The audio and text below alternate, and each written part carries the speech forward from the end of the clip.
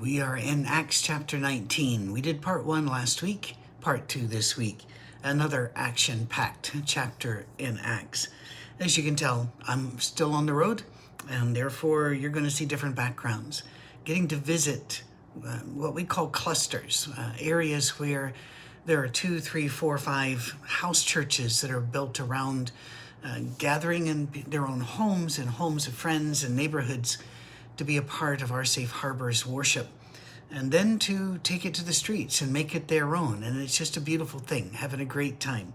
I'm in Spokane, Washington as I record this, but when you see this, I will have already been to about 4 other states. So keep me moving. Don't let me rust out. Acts chapter 19, verse 23, about that time. Remember, they've done a little split here in a good way. Paul has been working in this area, and he has sent off Timothy and Erastus to Macedonia, but he's going to stay there for a while in Ephesus when things take a turn. About that time, there arose a great disturbance about the Way. We talked about this last week. The Way is one of the names that people gave to the followers of Christ and his movement. And it seems that they used that a lot as well. I've always liked it. There are several groups that have taken it. There's one which is a cult. And so I've always thought, well, maybe I can't use that word for us that much, but it's a great term. A silversmith named Demetrius, who made silver shrines of Artemis, brought in a lot of business for the craftsmen there. He called them together, along with the workers in related trades, and he said, my friends, that we receive a good income from this business. And you see and hear how this fellow Paul has convinced and led astray large numbers of people here in Ephesus and in practically the whole province of Asia. He says that gods made by human hands are no gods at all. There is danger, not only that our trade will lose its good name, but also that the temple of the great goddess Artemis will be discredited, and the goddess herself, who is worshipped throughout the province of Asia and the world, will be robbed of her divine majesty. Okay, wow, there is a lot in these first few verses. Cities were run at 2 different levels, very much like governments and nations are today, by the heads of state and governmental bureaucrats, and also by corporate, by the control of the production, control of supplies and such that is done in high-level business. Back then, we all know the government bureaucracies were Roman, overlaid upon a Greek culture. But the business side, these were done by guilds, and guilds were hugely important, not always benign and benevolent, but important, all the way up until relatively recently in European history. A guild would be like a union today, except more restrictive and more powerful. These were the guys that said, all right, if you want to work with silver, there are several jobs. There's smelting, there's the process of mining, there's transportation, but there's also, the formation of silver into different things for household, but there's also those for religious purposes and the like. And there might be a mega guild that covered all of this, but most of the time there was a guild that did this, a guild that did that. Today, you would have a guild that did electricians, so a guild that does plumbers. And again, there is some parallel with us in our modern society, but it was much more controlling back in this time. You couldn't be something if you wanted to be something, just go get trained.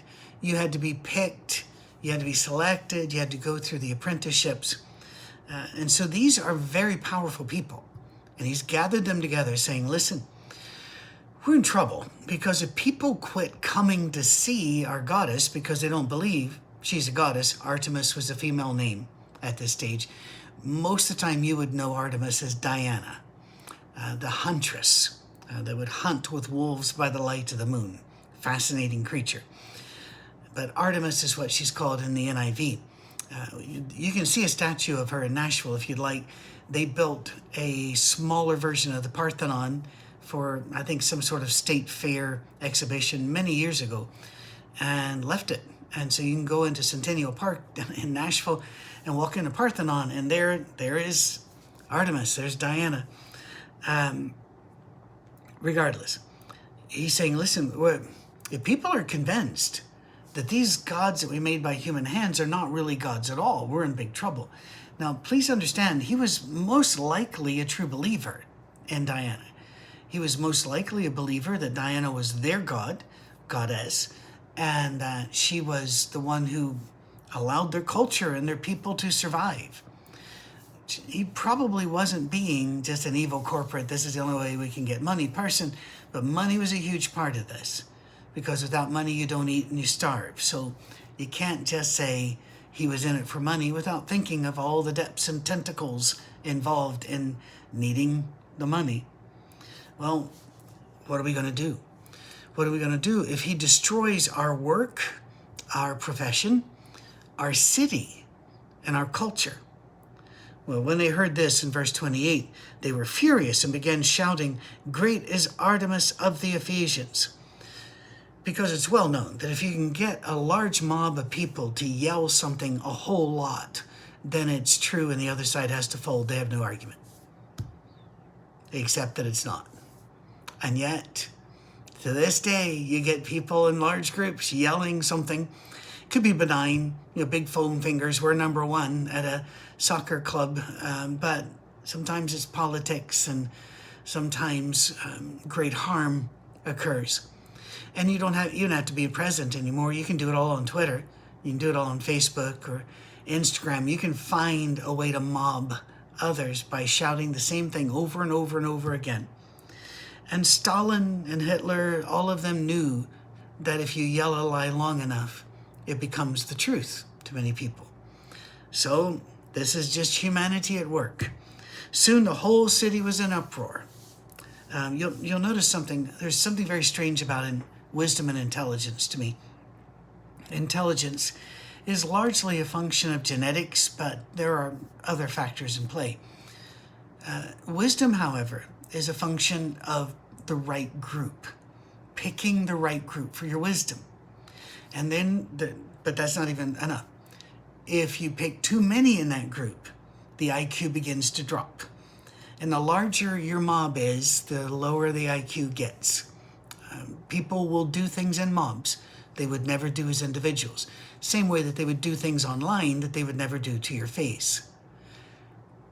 Be wary of joining any of those, online or in person. The whole city, the people seized Gaius and Aristarchus and Paul's traveling companions from Macedonia, and all of them rushed into the theater together, because that was a public place. It's where you held trials. Paul wanted to appear before the crowd, but the disciples would not let him. In other words, Paul hears, wait, they brought Gaius and Aristarchus there. I want to go defend them. I want to preach to the crowd that's angry at me. The disciples were going, no, Paul, you cannot go. I actually have a group of people. I have a board at our safe harbor, male and female. And then I also have a team, and I have some friends and family. And one of the many things I love about them is they know I'm not done with adventure. I want to still climb that mountain. I want to see what's behind the hill. I may be 65, but I still want to climb in a slingshot and go cross country and visit this other house church. And they let me most of the time. But sometimes I'll get in my mind, I want to go do this. And they'll say, Patrick, your health and your stamina and the danger or whatever, we don't think you should do this. We think you should pull back. I've been recently approached to see if I would set up a program to help people who have been scarred by churches, harmed by them. And in particular, my old tribe. And it wasn't all my old tribe. We were on the right edge. We were on the harming side. And I would love to, but my team has told me, Patrick, look, you're out of bandwidth already. So we need people to tell us no, even when we want to do good things, because you cannot do all the good things. You have to choose what things you're going to do. So they say, don't go. Even some of the officials of the province, friends of Paul, sent him a message saying, don't go into the theater. The assembly was in confusion. And remember, nobody had control of a microphone because there were no microphones. A lot of these theaters, and I frankly do not know about the theater in Ephesus, but a lot of these theaters were constructed in an amazingly scientific, far-reaching way that even the spoken, almost whispered word on stage could be heard in the stands. But that only works if the stands are quiet. And if they're full of a mob, it's confusion. Some were shouting one thing, some another. Most of the people did not even know why they were there. I love that verse because it's true. It is true so often. I'm here for this. I don't know why, but my friends are here and we're having a good time. I don't even know why I'm here. The Jews in the crowd pushed Alexander to the front. They shouted instructions to him. He motioned for silence in order to make a defense for the people.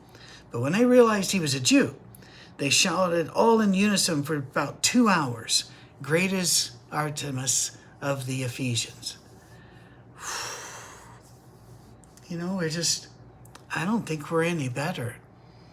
After 2,000 years, I just don't think we're any better. But at least we, reading through the book of Acts, should get our brains in gear and decide we're not going to be part of the shouting crowd. We're just not going to do that. The city clerk quieted the crowd. Now, when we think of a clerk, we think of a functionary, somebody filling out forms, keying in something on a keyboard. Clerks back then had more power. There were some, almost like a comptroller. They controlled funds and projects and the like, kind of like a city mayor, manager. It was a position of power. He quieted the crowd and said, "Fellow Ephesians, doesn't all the world know that the city of Ephesus is the guardian of the temple of the great Artemis and of her image, which fell from heaven?" That's part of the myth, is that the gods sent down her image on earth, and that's one of the signs they knew that this was their god. Therefore, since these facts are undeniable, wow, I think they're probably deniable. But not in that crowd. They'd made up their mind. They don't care about evidence. They don't care about checking who told you. Nope. This is settled science right here. You ought to calm down and not do anything rash. If you brought these men here, though they have neither robbed temples nor blasphemed our goddess, if then Demetrius and his fellow craftsmen have a grievance against anybody, the courts are open, and there are proconsuls. Those are mediators, kind of judges. They can press charges. If there is anything further you want to bring up, it must be settled in a legal assembly. Now, this fellow had no love for Paul or for the God of Abraham, Isaac, and Jacob. He feared a god, though, and that would be the Roman emperor, because Rome did not like unsettledness. They did not like a lack of peace. And there's still an echo of that in our law today.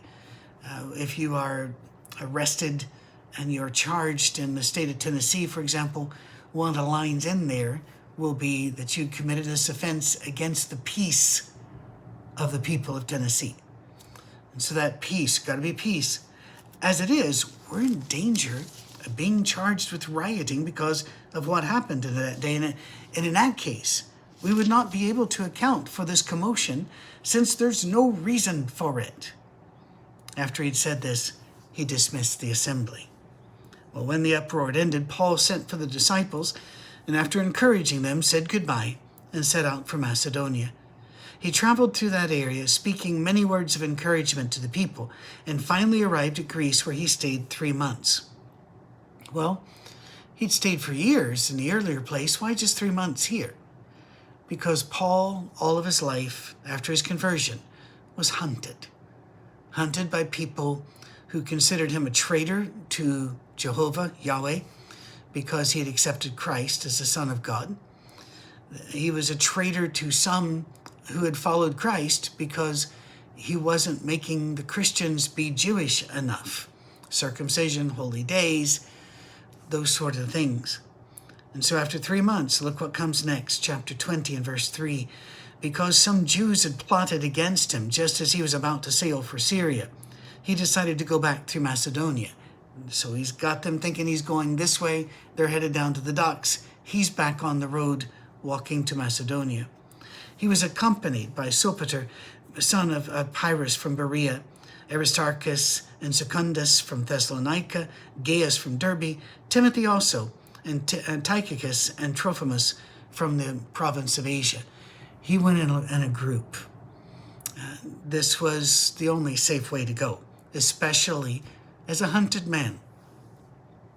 These men went on ahead and waited for us at Troas, us. So Luke was in the group at this stage.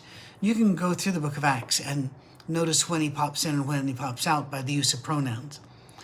But we sailed from Philippi, so they went up and then they caught a boat somewhere people weren't looking for them to catch a boat.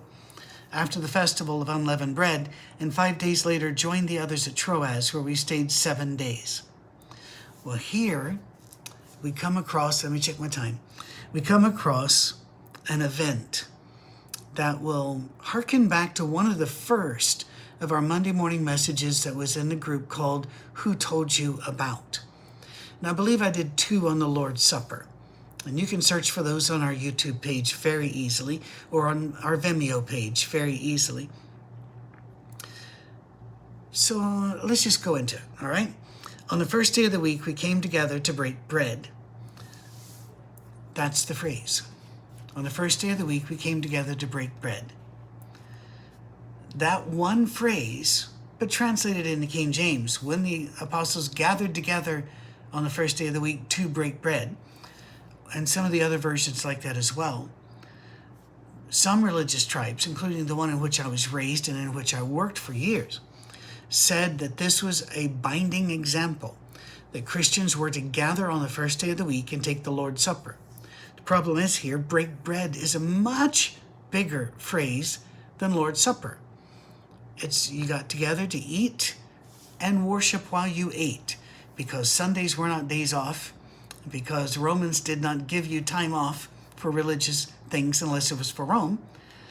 You needed to eat while you worshiped. And so they came together to break bread. And it's another way of saying in fellowship, loving on one another. It does not bind you to anything. Do I take the Lord's Supper every week? Yes, but often more so. And just like in Acts, they broke bread, they took this supper, they shared memories of Jesus every time they gathered. Not just once a quarter, twice a year, or once a week. But it also doesn't have to be a formal chalice with wine or grape juice and unleavened bread over here. No, that's not it. Breaking of bread was something different. But rather than rehash all of that, I'm just going to direct you back to those Monday morning messages. You have trouble finding them, email us at info@oursafeharbor.com and we'll send you links. Give us a couple days. We're very thin on the ground, and like you can see, some of us are also on the road, but we will get to you when we can. And if we don't, remind us. We don't mind reminders. Fire off another email.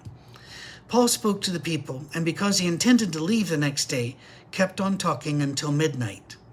There were many lamps in the upstairs room where we were meeting, so they were able to keep going. Seated in a window was a young man named Eutychus, who was sinking into a deep sleep as Paul talked on and on. That's on and on is in the Bible. Paul could go on a bit. He really could. There's lessons there for all of us, I guess. When he was sound asleep, he fell to the ground from the 3rd story and was picked up dead. Paul went down, threw himself on the young man, and put his arms around him. "Don't be alarmed," he said. "He's alive." Then he went upstairs again, broke bread and ate, and after talking until daylight, he left. The people took the young man home alive and were greatly comforted. I know it says dead, but the dead word here is not as final as a medical coroner ruling somebody dead. So was he raised from the dead? I have no problem with that. Certainly possible. Paul did miracles. And I think there might have been a bigger to-do had he done so, but it could be the guy was concussed, knocked out, they looked dead. And Paul's going, no, he isn't. Take care of him. Don't wrap him up and bury him. Let's take care of him. Well, they did have to take him home, but Paul kept talking until daylight. A couple of things. The people who insist that Acts chapter 20, verse 7, mean that you have to take the Lord's Supper on Sunday, don't notice that here they didn't get around to breaking the bread until Monday. So, were they wrong? Of course not. We're not supposed to grab a sentence and then proclaim a sentence on the lives of our people and say, you must do this or you lose your soul. It is tragic that we do things like that. With these wonderful stories of history, we turn them into burdens and hang them around people's necks. I recommend you remember Jesus when you break bread. Pray, talk to the people in the room, if there are other people there to talk to, about Jesus, or about truth, about love, about what you can do for them. Remember Christ and break the bread. Now, I like that we have a separate formal Lord's Supper / communion / Eucharist. I really do. But let's not get carried away and think that's what always happened. All right? Now he's got to say goodbye. He says in verse 13, we went on ahead to the ship and sailed for Assos, where we were going to take Paul aboard. He had made this arrangement because he was going there on foot. When he met us at Assos, we took him aboard and went on to Mytilene. The next day we set sail from there and arrived off Chios. The day after that, by the way, aren't you glad you didn't have to read this on a Sunday morning? This wasn't a passage. All these names. Over to Samos, and on the following day arrived at Miletus. Paul had decided to sail past Ephesus to avoid spending time in a province of Asia. I don't blame him, chapter 19, for he was in a hurry to reach Jerusalem, if possible, by the day of Pentecost. From Miletus, Paul sent to Ephesus for the elders of the church. When he arrived, he said to them, you know how I lived the whole time I was with you, from the first day I came into the province of Asia. I served the Lord with great humility, with tears, in the midst of severe testing by the plots of my Jewish opponents. You know that I've not hesitated to preach anything that would be helpful to you, but have taught you publicly and from house to house. I have declared to both Jews and Greeks that they must turn to God in repentance and have faith in our Lord Jesus. And now, compelled by the Spirit, I'm going to Jerusalem, not knowing what will happen to me there. I only know that in every city the Holy Spirit warns me that prison and hardships are facing me. However, I consider my life worth nothing to me. My only aim is to finish the race and complete the task the Lord Jesus has given to me, the task of testifying to the good news of God's grace. Wow. He's not done, but I just want to stop and have a little pause. He loves these people. He spent years with them, and these leaders of the church at Ephesus, he's saying, listen, you know, I did everything I could. I went house to house. I preached the word. I preached whatever would help you, a benefit to you. And I know that I'm going to die, and it's going to be hard, because the Holy Spirit is telling me no matter where I'm going, that's what I'm facing. So I've decided to go to Jerusalem. I've decided to go face it there. And my life just isn't worth worrying about. What's worrying about is, will I finish my race? And I want to finish my race. I really wish that I had said this, because that's the way I feel. I bet it's the way many of you feel too. I'm not special. There are a lot of folk out there like that. He goes, now I know that none of you among me, let me try that again. Now I know that none of you, among whom I have gone about preaching the kingdom, will ever see me again. Therefore I declare to you today that I am innocent of the blood of any of you. In other words, I have never harmed any person. I have not harmed you in any way. I've been faithful and good to you. I've not hesitated to proclaim to you the whole will of God. Keep watch over yourselves and over the flock of the Holy Spirit, who is over which he has made you overseers. Overseers, by the way, bad word in America, because we think of slave owners and the overseers being the guys with the whips. Could not be more different in their culture. An overseer was someone who watched a shepherd over sheep to protect them. And sheep, my goodness, from day one, sheep want to kill themselves. They will do any stupid thing to hurt themselves. So a shepherd has to be very gentle. And so these are gentle people. He's saying, be careful, be shepherds of the church of God, which he bought with his own blood. This is a precious thing here. I know that after I leave, savage wolves will come in among you and will not spare the flock. Even from your own number, men will arise and distort the truth in order to draw away disciples after them. So be on your guard. Remember that for 3 years, I never stopped warning each of you, night and day with tears.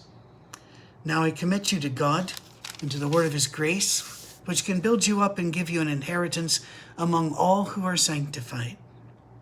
I have not coveted anyone's silver or gold or clothing. You yourselves know that these hands of mine have supplied my own needs and the needs of my companions. In everything I did, I showed you that by this kind of hard work, we must help the weak. Aren't you amazed at this speech? And aren't you kind of ashamed we don't teach this kind of sermon? We don't read this a lot in our public assemblies. It's just truly amazing. Remembering the words the Lord Jesus himself said, it's more blessed to give than to receive. And who am I talking to here? So many of you have sacrificed to allow us to do this work. And I don't ever want you to read anything I do here as trying to get you to hurt yourself more for our comfort. Every one of us on the front line works as close to the bone as we can. And I think many of you know that. You've been here, you've been around us, you've seen it. But we do it with a smile on our face because it's great work. It's wonderful work. And it is more blessed to give than to receive. So thank you to all of you. When Paul had finished speaking, he knelt down with them and prayed. They all wept as they embraced him and kissed him. What grieved them most was his statement that they would never see his face again. Then they accompanied him to the ship. We're coming up on a half hour. It just reminds me, Paul was not alone here. This is how things were. Many years later, in the 1800s, whenever people would get on a ship off of Ireland, their families knew, we will never see them again. We will never get a letter from them. Letters were very difficult to get through. We will not know if we have grandchildren. We will not know if this is it. Today, when we live in a constantly connected world, this is just unthinkable. But it was their reality, and they dealt with it. One day it may be our reality again. If we plunge into war and lose our communications, will we be able to say goodbye and do it, knowing that they are going to be faithful and you are going to be faithful, and reunion day will be so sweet? Well, next week we hit Acts again. Soon we'll be done with Acts and head into our next book. May God bless you all. Write us at info@oursafeharbor.com. Tune in at our YouTube page, please, and subscribe and share it with one other person this week. Thank you. God bless. Cheers.